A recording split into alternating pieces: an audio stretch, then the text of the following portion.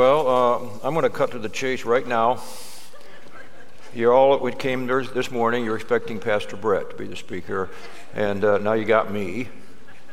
And actually, a few weeks ago, Pastor Brett actually invited me. He invited me to be the speaker, and so I don't have Pastor Brett locked in his office, wrapped in duct tape, so I can speak. And I'll tell you, I know I don't have the gift of preaching like Pastor Brett. If I had the gift of preaching, I'd be doing this a long time ago. But I don't, but I trust you'll stay with me. Both Pastor Brett and I have the same objective, and that's to preach Jesus. Matter of fact, when I was growing up, I grew up in a Baptist church, there was a sign at the back of the pulpit. It was taped. And it was from John 12:21, and it said, "Sir, we would see Jesus." So if I'm not preaching Jesus this morning, and I'm blowing a lot of hot air, you know, if anyone that comes to this pulpit's not preaching Jesus, same thing. Matter of fact, if you're not preaching Jesus, you could be sending someone to a Christless eternity. So preach Jesus is the only way to salvation. That's what I want to do this morning. So if you have your Bibles, I want you to turn to the 21st chapter of Matthew, and I'm going to read the first 13 verses. And this particular passage of Scripture concerns a very familiar account of Jesus' triumphal entry into Jerusalem. It's what we celebrate today as Palm Sunday. And I think many people overlook this important event, especially as we approach Good Friday and Resurrection Sunday. I don't like Easter. I call it Resurrection Sunday. But this was a pivotal moment in Christ's ministry because Jesus was actually proclaiming himself as the King, the Messiah, the Son of David. Matter of fact, in Zechariah chapter 9, verse 9, it reads, "Rejoice greatly, O daughter of Zion, shout, daughter of Jerusalem. See, your King comes to you, righteous and having salvation, gentle and riding on a donkey." So he was coming and saying, "I am the King." You know, even the Pharisees, this is back in Luke 19, they told Jesus, "Would you please rebuke your disciples for proclaiming you as the King, the Lord who is to come?" You know what Jesus said? Even if they keep quiet, what's going to happen? The stones will cry out. So Jesus is arriving in Jerusalem on Palm Sunday, accepting the acclaim of the people as their Messiah King. And they were expecting a king right away, weren't they? But it didn't turn out that way. They were expecting their king to act in a certain way, and it didn't, as we will find out later. Now, all four Gospels give an account of Jesus' triumphal entry in Jerusalem, but I'm going to deal primarily with Matthew 21, but I'm also going to reference the other three Gospels because they fill in some of the details that the Gospel of Matthew doesn't include. So with that in mind, let me read the first 13 verses of Matthew 21. I'll read out of the NASB version. When they had approached Jerusalem and had come to Bethphage at the Mount of Olives, Jesus sent two disciples, saying to them, "Go into the village opposite you, and immediately you will find a donkey tied there and a colt with her. Untie them and bring them to me. If anyone says anything to you, you shall say, 'The Lord has need of them,' and immediately he will send them." And this took place to fulfill what was spoken through the prophet. "Say to the daughter of Zion, Behold, your king is coming to you, gentle and mounted on a donkey, even on a colt, the foal of a beast of burden." And the disciples went and did as Jesus had instructed them, and brought the donkey and the colt, and laid their coats on them, and he sat on the coats. Most of the crowd spread their coats in the road, and others were cutting branches from the trees and spreading them in the road. The crowd going ahead of them and those who followed were shouting, "Hosanna, the Son of David. Blessed is he who comes in the name of the Lord. Hosanna in the highest." And when he entered Jerusalem, all the city was stirred, saying, "Who is this?" And the crowds were saying, "This is the prophet Jesus from Nazareth in Galilee." And Jesus entered the temple and drove out all those who were buying and selling in the temple, and overturned the tables of the money changers and the seats of those who were selling doves. And he said to them, "It is written, my house shall be called a house of prayer, but you are making it a robber's den." That's the portion of Matthew 21. So let me pray real quickly and we'll get started. Thank you, Lord, for this time together. May the words that are spoken in this passage of Scripture and be spoken as I speak through them. May this be blessed time for all of us in this building. In Christ's name, amen. Well, before I begin this really important passage of Scripture, I want to touch on a few background information that I think will help you understand this passage of Scripture better. First of all, this was Passover week in Jerusalem, and Jerusalem was filled with a whole lot of people.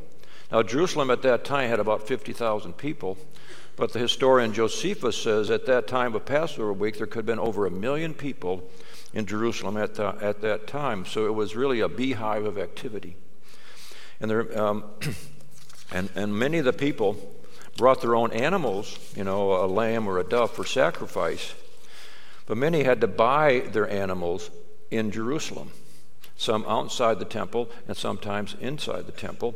And of course, money changers were needed because they brought their own currency, Roman currency or pagan currency, and they had to have the temple currency in order to buy the animals. And so guess what was needed? The money changers. And what did money changers often do?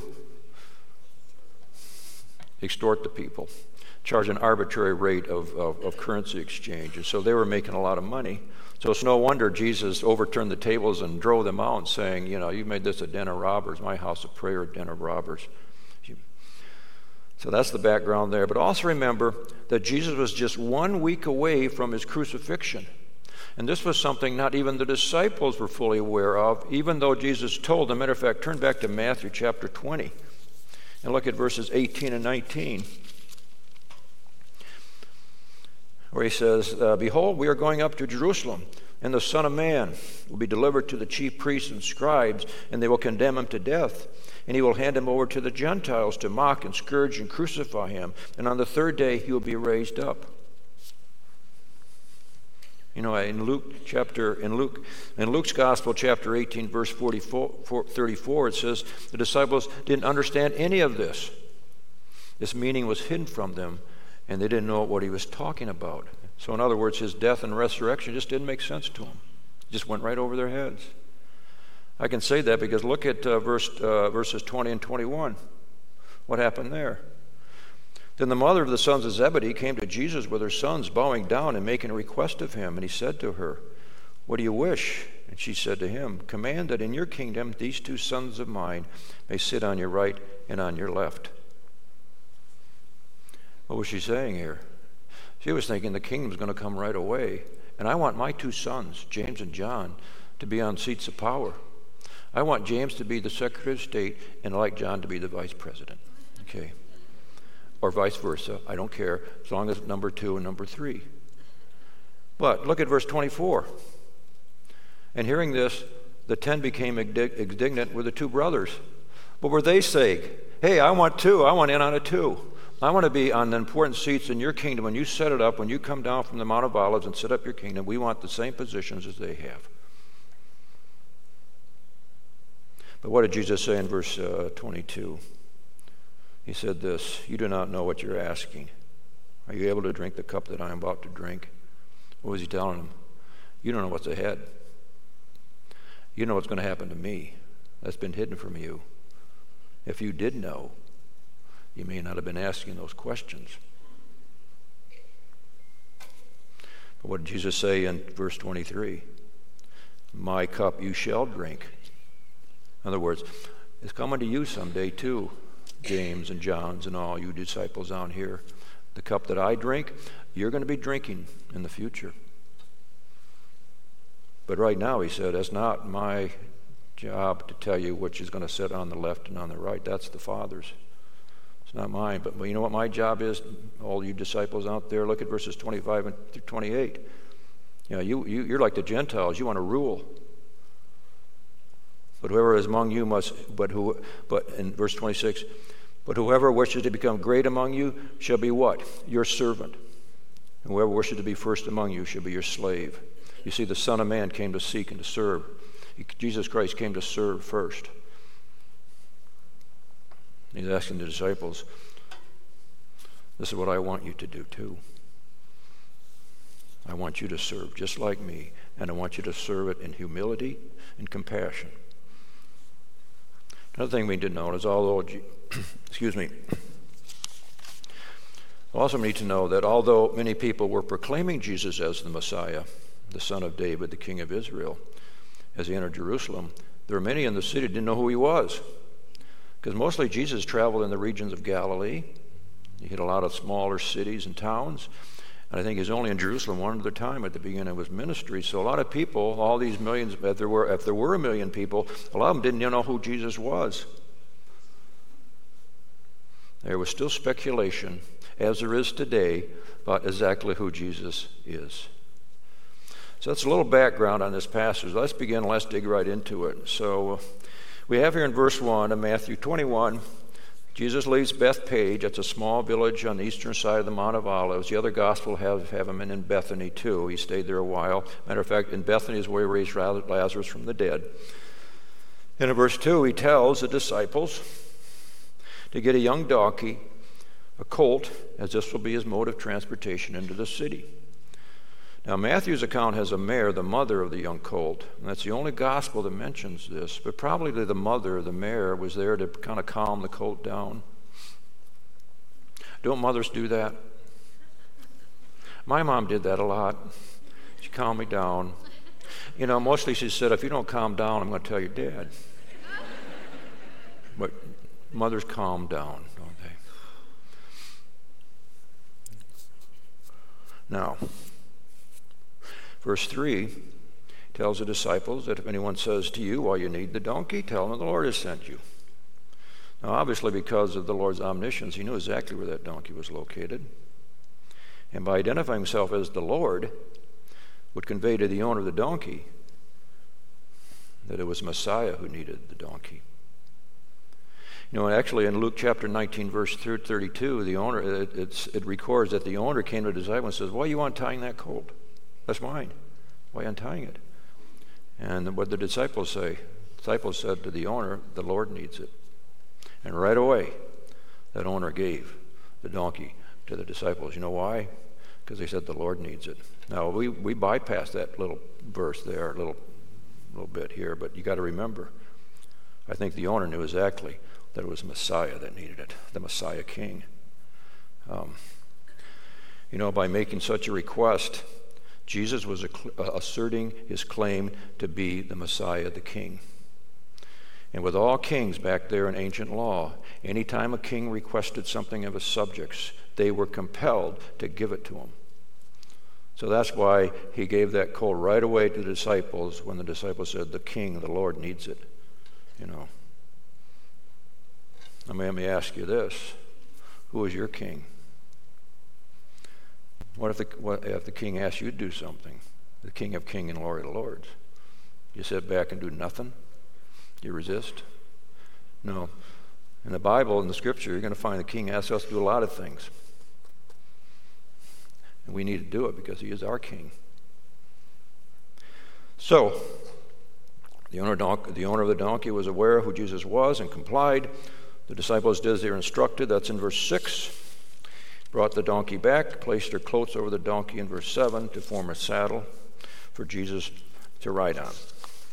And so from the western slope of the Mount of Olives, Jesus begins his descent, his slow descent, down to Jerusalem, riding on a lowly donkey. And you ask, why a donkey? Well, I think he asked for a donkey for two reasons. One, a donkey was a poor man's transportation back then. I think when Mary and Joseph went to Bethlehem to give birth to the Messiah, I think Mary rode on a donkey. And this was not the normal conveyance you would expect from a king arriving in the city. But that is exactly what Jesus was to ride on, in fact, was expected to ride on for two reasons. One, to fulfill Old Testament prophecy, Zechariah 4 and 5, which is you can read right there. And he was to enter Jerusalem on a donkey to fulfill Old Testament prophecy. You know, this is one of the many Old Testament prophecies that Jesus fulfilled as the Messiah. Matter of fact, I read that there are at least 300 direct and indirect references in the Old Testament that are fulfilled, messianic prophecies that are fulfilled in Jesus Christ. Think of it. The odds of just 48 of these prophecies being fulfilled in one person to be right at 1 in 10, followed by 150 zeros. That's the odds of just 48 of those prophecies being fulfilled in one man. And that was Jesus Christ, because he was the true Messiah, the Son of God. And he fulfilled every one of those prophecies. And secondly, by riding on a donkey, Jesus was coming not as a conquering king like Alexander the Great, or riding in a golden chariot like an Egyptian pharaoh. No, Jesus is coming in peace to offer salvation to people, isn't he? He is gentle and riding on a lowly donkey. Jesus will not be the political Messiah, the conquering Messiah that the Jewish people were expecting. He has come to bring salvation and to rule in people's hearts, to bring the good news of eternal life in him, not to kick the Romans out. The Lord is humble and compassionate and giving, and riding on a donkey into Jerusalem. Think of it. You know, that's a lesson, I think, for us as Christians today. You know, we're here to change hearts, aren't we? We're here to bring the good news of salvation to those around us.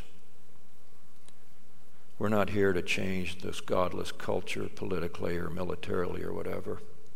You know, we should all vote and be involved to an extent. But our calling, our primary mission, is to change hearts to the gospel of Jesus Christ. And you know what? Once we change hearts, the culture will change, won't it? But we change hearts first before we do that. Now, I think we also need to be reminded of something else. Jesus was coming to Jerusalem, not to rule. He came willingly, in obedience to the Father's will, to be our sin offering. You know, in Matthew 26:39, Jesus prays to the Father and asks, "Father, if it be possible, may this cup be taken from me. Yet not I as I will, but as you will." You see, Jesus came down the slope of the Mount of Olives on Palm Sunday, riding on a donkey, to be the perfect sacrificial lamb for us, the Paschal lamb, the Passover lamb, the perfect lamb that would be sacrificed for us. As Peter writes in 1 Peter 1:19, "But with the precious blood, as of a lamb unblemished and spotless, the blood of Christ." Think of it. Our sin offering. You know, think of what love is this. You know, it's God's love for sinners like you and like me, isn't it? Because couldn't Jesus have called 10 legions of angels? He could have avoided Jerusalem altogether. He could have even entered Jerusalem covertly and left the same way and be done with it. But no, Jesus came to do the Father's will. I like what it says in Galatians chapter 4, verse 4. In the fullness of time, God sent forth his Son. And his Son did the Father's will and became our sin offering, to be beaten and scourged and ridiculed and crucified and to die for us. Let me ask you this, is there any greater love than that? The Lord give his life for us, sinners. There's something else I think we need to be reminded of on Palm Sunday. Jesus is coming back, isn't he? He's coming back. He's coming back as a conquering king, and he's not riding on a donkey. What's he riding on? He's riding on a horse, a white horse. It says, let me read Revelation 19:11 through 16, where it reads, "And I saw heaven open, behold, a white horse, and he who sat on it is called Faithful and True, and in righteousness he judges and wages war. His eyes are a flaming fire, and his head are many diadems, and his name written on him, which no one knows except himself. He is clothed with a robe dipped in blood, and his name is called the Word of God. And the armies which are in heaven, clothed in fine linen, white and clean, were following him on white horses." I think that's us. "From his mouth comes a sharp sword, so with it he may strike down the nations, and he will rule with them with a rod of iron, and he treads the winepress of the fierce wrath of God the Almighty. And on his robe and on his thigh he has a name written on it, King of Kings and Lord of Lords." What am I saying here? In his first coming, the Lord came in peace and righteousness to offer salvation to everyone that comes to the name of the Lord. But when he comes back the second time, he's coming back with vengeance and judgment to set up his kingdom in peace and righteousness. We need to be aware of this. His first advent, his first coming, he's offering salvation to anyone that comes to him. You know, there's a wide gap between Jesus' first coming and his second coming, isn't there? 2,000 years, counting. Wow. But I want you to be assured he is coming back. He is coming back to rule at his second coming. It says in the scriptures in Zechariah 14:4 that when he comes back, his feet are going to touch the Mount of Olives. And from there, he's going to enter Jerusalem, down the western slope of the Mount of Olives, across the Kidron Valley like he came on Palm Sunday. And he's going to enter the temple, and he's going to set up his kingdom and his throne forever and ever and ever and ever. And that's a blessing. What a blessing that is. I think of Acts chapter 1. I love that passage in Acts chapter 1. You know, Jesus is on the Mount of Olives. He's been on the earth 40 days after his resurrection. And he's on the top of the Mount of Olives, all the disciples around him. And suddenly, what does he do? Jesus goes up into heaven. And all the disciples are sitting there looking up there, you know, watching him go. And what happens? 2 men in white are standing right next to him. Those are angels. And what do they say to the disciples? Oh, you men of Galilee, why stand there gazing up into heaven? This same Jesus who you saw go up into heaven will come again in like manner as you saw him go up into heaven. Like he's coming again. I know the first order of business on God's prophetic calendar is the rapture of the church. We're going to be taken away, but we're coming back too. We're coming back with our Lord Jesus Christ at his second coming.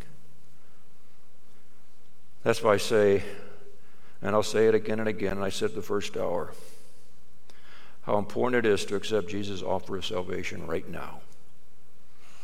This is your opportunity while his arms are open to accept any and all who will come to him in simple faith. Let me ask you this. Now, we think everybody, you know, sometimes people think everybody in this church is saved. Everybody in this church has a saving knowledge of Jesus Christ. I don't believe that's true at all. There could be somebody right here that the Holy Spirit's convicting you of your sin and your need to repent, your need to come forward and get saved, you know. God's offer of salvation is right now. Matter of fact, after this service, I'm going to be right up front. If anybody wants to talk, anybody wants to talk about the Lord, anybody wants to know how to get the personal knowledge of Jesus Christ, you come and see me after this service. Don't walk away if the Holy Spirit's moving in your heart. Louis Zamperini, that guy wrote a book about Unbroken and the movie Unbroken. He was a prisoner of war in World War II by the Japanese, and they just cruel to him during that time he was there. And he got out, was living in Los Angeles, and he became an alcoholic. And all he could think about was going back to Japan and killing that guard that was so cruel to him. But then in 1949, the Billy Graham Crusade came to Los Angeles. And his wife, Cynthia, urged Louis to go to that crusade. He finally relented, and then he went to the crusade. And he got so angry at the message, when the invitation was given, he got up and he left and he walked out. And said, I'll never go back there again. A couple of days later, his wife, Cynthia, still kept begging him. And I think they made a condition or a pact for him to go there. She had to do something for him. So he went anyway. He sat in that pew, angry again. When the invitation was given, he was going to get up. He got up, and he was going across the aisle. And Billy Graham said, no one leaves here. You can leave when I'm preaching, but when I give the invitation, I don't want anybody to leave. So Louis was right in that aisle, and he stopped, and he turned around, and he went forward, and he got saved. And when he went home that night, he took all his liquor bottles and threw them down the drain. And then he wrote a letter to that prison guard that treated him so cruelly and said, I forgive you and love you in Jesus Christ. You see what the Lord can do to you? He can change your heart. You become a new creation. That's available right now, today. So let's get back to this passage, verse 8. Verse 8. You see, the procession begins. The Lord's riding on a young donkey, descending down the slope of the Mount of Olives, and the people are spreading their coats and palm branches in front of Jesus. It's a symbol of homage, of praise, of submission to their coming king. Who were these people anyway? I was thinking about that the other day. Who were these people anyway? Well, obviously his disciples. Obviously there were people from Galilee who knew of Jesus and his miracles. There were probably some people there that were healed by Jesus, the blind and the lame. Others around Bethany. and probably a few others that just wanted to get on the action, not quite sure who Jesus was. So you can picture the throngs of people on each side of the road. That's in verse 9. And what were they doing? They were singing and shouting, Hosanna to the highest. Hosanna to the highest. Blessed is he who comes in the name of the Lord. Hosanna in the highest. Hosanna, that means? That means to save now, to grant salvation. And it's taken from the 118th Psalm. I think in verse 25 where it says, O Lord, do say we beseech you, do send prosperity.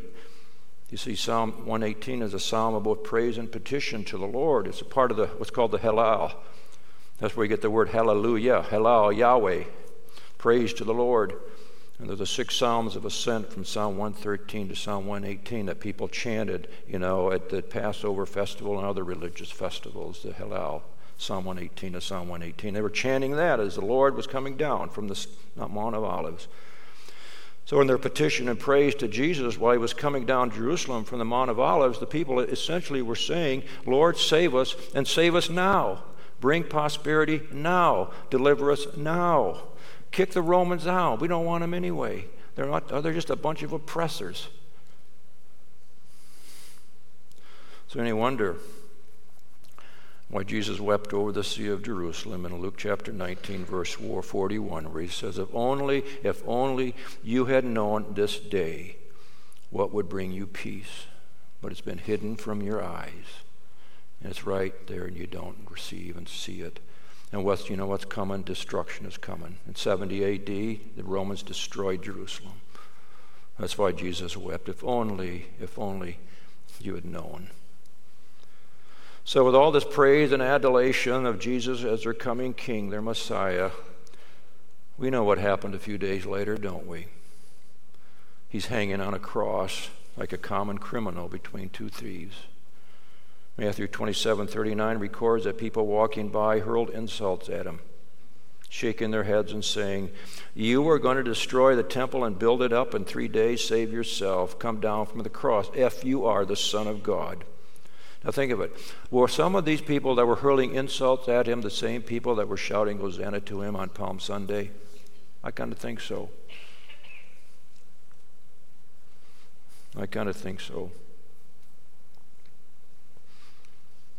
Mocking Roman soldiers. We all know the story, don't we? Casting lots for his clothes.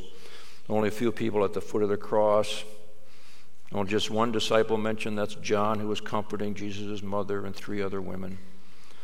Where were their disciples? Well, it says in John 19, most of them were locked in a room fearing their own arrest. So much for the Son of David, the Messiah. What a letdown Jesus was. How many people thought that? What a letdown. We wanted a king, and what do we get? We got a guy on a cross. Just a few days earlier, they were proclaiming him as their Messiah, the one who was to come, and look where he is now. What a disappointment this Jesus was to us. Let me ask you this. You ever felt Jesus let you down? You ever been disappointed with the Lord? You earnestly asked the Lord for something, you never got it. You wanted a healing, you wanted that job, you wanted this, you wanted that, and you prayed and you prayed and you prayed, and the Lord never answered that prayer. In some respects, it's almost like we make a contract with God. We do that. I've done it before. We make a contract with God saying, Lord, if I do this, this, and this, then you got to do that, this, and that. And if it doesn't happen, we say, now listen, Lord, this was in the contract. It was Section A, subsection 2B. You got to do this. You got to do this. It's in the contract. Lord, you let me down. You see, the people in Jesus' day wanted a Messiah that would do their bidding, kick the Romans out, bring prosperity and peace, just like it was during the time of David. But instead, they got a Jesus nailed to a Roman cross.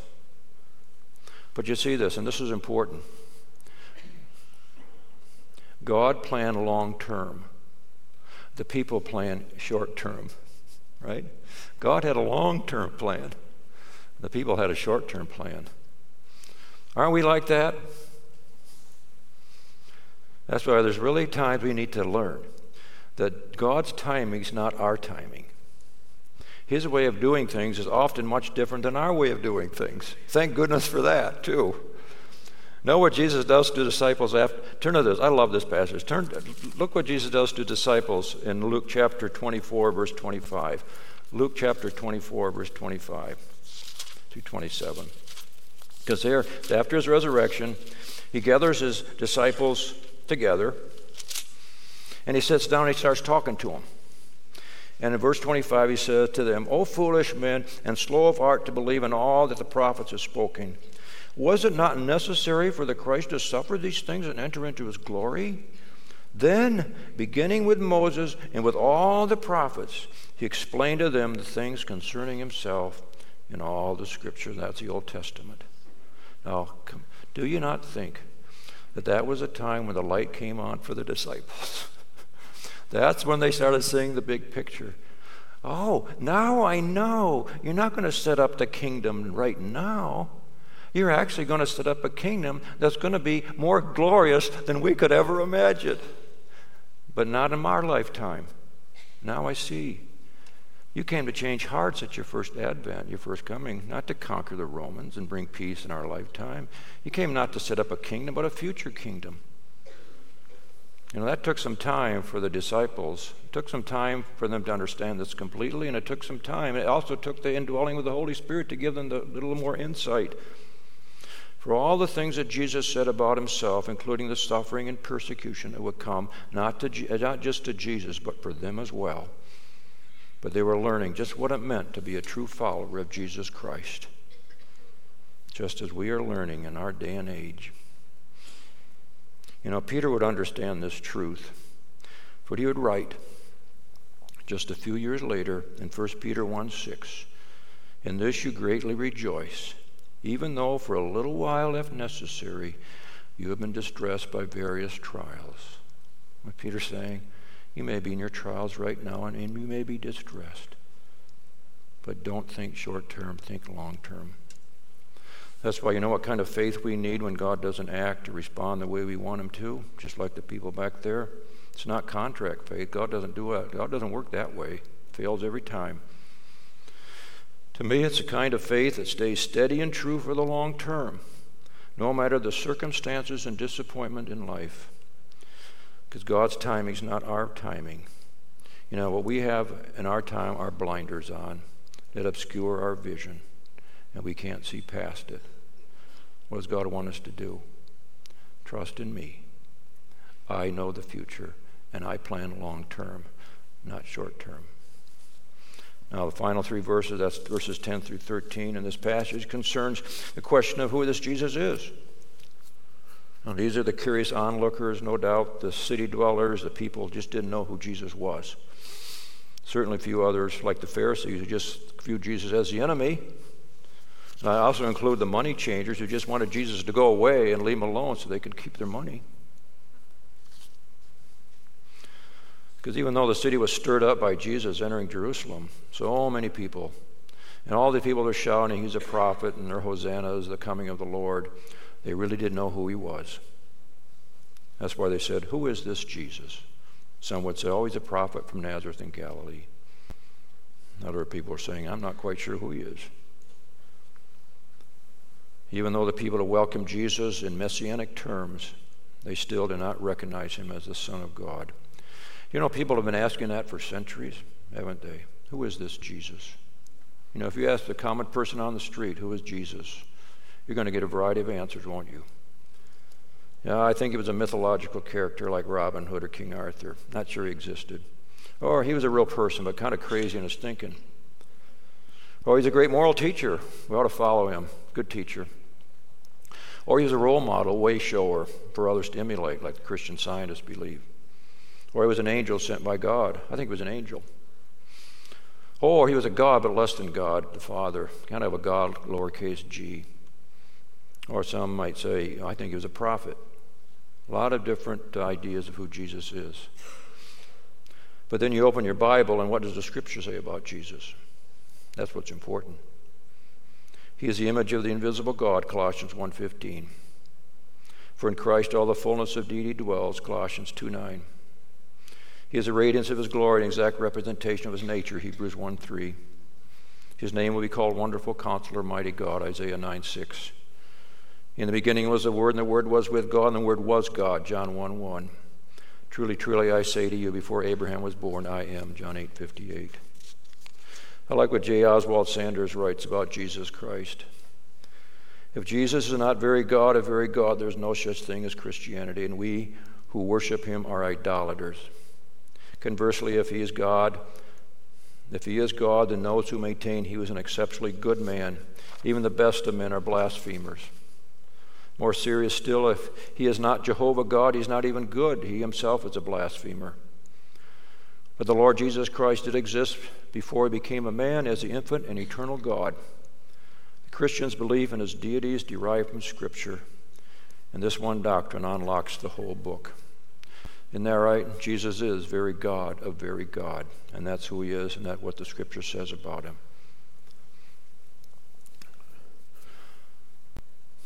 Now, I said I wouldn't go past 11:40, and I'm not going to do that.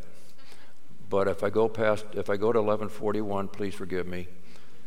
But what can we draw from this message on Palm Sunday that I just shared with you? What lessons, what applications? There's a number of ones. I only got 3. The first is that for all the acclaim, all the hosannas that the people bestowed on Jesus as the coming Messiah King, as he descended down the slope of the Mount of Olives, his mission in coming to Jerusalem was to die. He, in a sense, was dead man walking. He came to make full atonement for our sins, to settle the wages of sin forever. And he gave up his life willingly for those whom he loved, and that's you and me, that he loved us as sinners. I like what Romans 5:8 says, but God demonstrates his own love for us in this: while we were still sinners, Christ died for us. And what does that mean to you? Do you accept that love that Jesus offers through his death? That's amazing. That's why I think, as we look at Palm Sunday, we look at the great processions down the slope of the Mount of Olives, but remember, he came to die, not to rule, and he came to die for us. And if you haven't accepted that free offer of salvation, you do it right now. Secondly, we learned today that God's timing is not our timing. The people wanted a king, and they wanted a king right now. Same applies for us. What God wants when our prayers are not answered is to trust him for what we don't know or can't see. To trust in his ultimate goodness, a goodness that exists outside of the time that we are trapped in short term. To trust in a goodness, in his goodness, that time is not caught up with yet. You see, God is good, and he's good all the time, even when the fog rolls in. You know, Thomas Dorsey, he lost his wife and the baby when his wife was giving birth. Lost them both. And he said to the Lord, I don't give a plug nickel about you. I don't care anything about you at all for what you did. And he blamed God for it. But then a little while later, it seemed the Holy Spirit came over Thomas Dorsey and comforted him with a comfort that only God can give. And Thomas Dorsey later was able to sit down at the piano and write the song that we still sing today. Precious Lord, take my hand. Lead me on, let me stand. I'm tired, I'm weak, I'm worn. Through the storm, through the night, lead me on, through the light, to the light. Precious Lord, take my hand, lead me on. Lord can do that. We don't understand. When we don't understand what's going on, we can know this, the Lord has our hand, doesn't he? And he's taken us through the night and through the storm. The third is the story of Palm Sunday, to me, is a story of redemption. When Christ rose from the dead on the third day and walked this earth for 40 days, there were many who saw the risen Lord, 500, Paul says. And when he went to heaven and disciples went about proclaiming the good news of the risen Christ, I want to ask you this, how many people do you think were saved? How many people do you think became believers who once thought he was a mere man? Were there any of those that hurled insults at him? Were there any ones that sowed disappointment in the Lord Jesus Christ when he was hanging on a cross? But then later, through the proclamation of the gospel, they became saved. That's the story of redemption, isn't it? Though God came to save any and all who would accept him as their Lord and Savior. And that's some of you right here in this audience, right here, that came to Jesus Christ, that lived a life that was not pleasing unto the Lord, that you may have ridiculed Jesus, or you didn't know who Jesus was, or you didn't even care. But then the Lord took care of you and saved you. See, that's the story of redemption, and that's redemption for all of us. Isn't that right? For all of us. That's why there's millions of people out there right now who ridicule Jesus, who don't believe in him, that are disappointed in him. They don't care a bit about him. You know, there's redemption for all of these people, isn't there? That's why the good news of Jesus Christ still needs to be told. Still needs to be told by all of us. So let's go out this week and do it. Amen. Let's pray. Dear Lord, thank you for this time. Thank you for the remembrance of Palm Sunday, but actually what it really means is that you came to die for us. And even though the people wanted a king, the Lord said, not now. King's coming, but not now. So Lord, we trust in you. We thank you for the blessings we have this morning. Now may we go out today and to the rest of this week and be witnesses to you of your grace and love. In your name we pray. Amen. Amen. Please stand.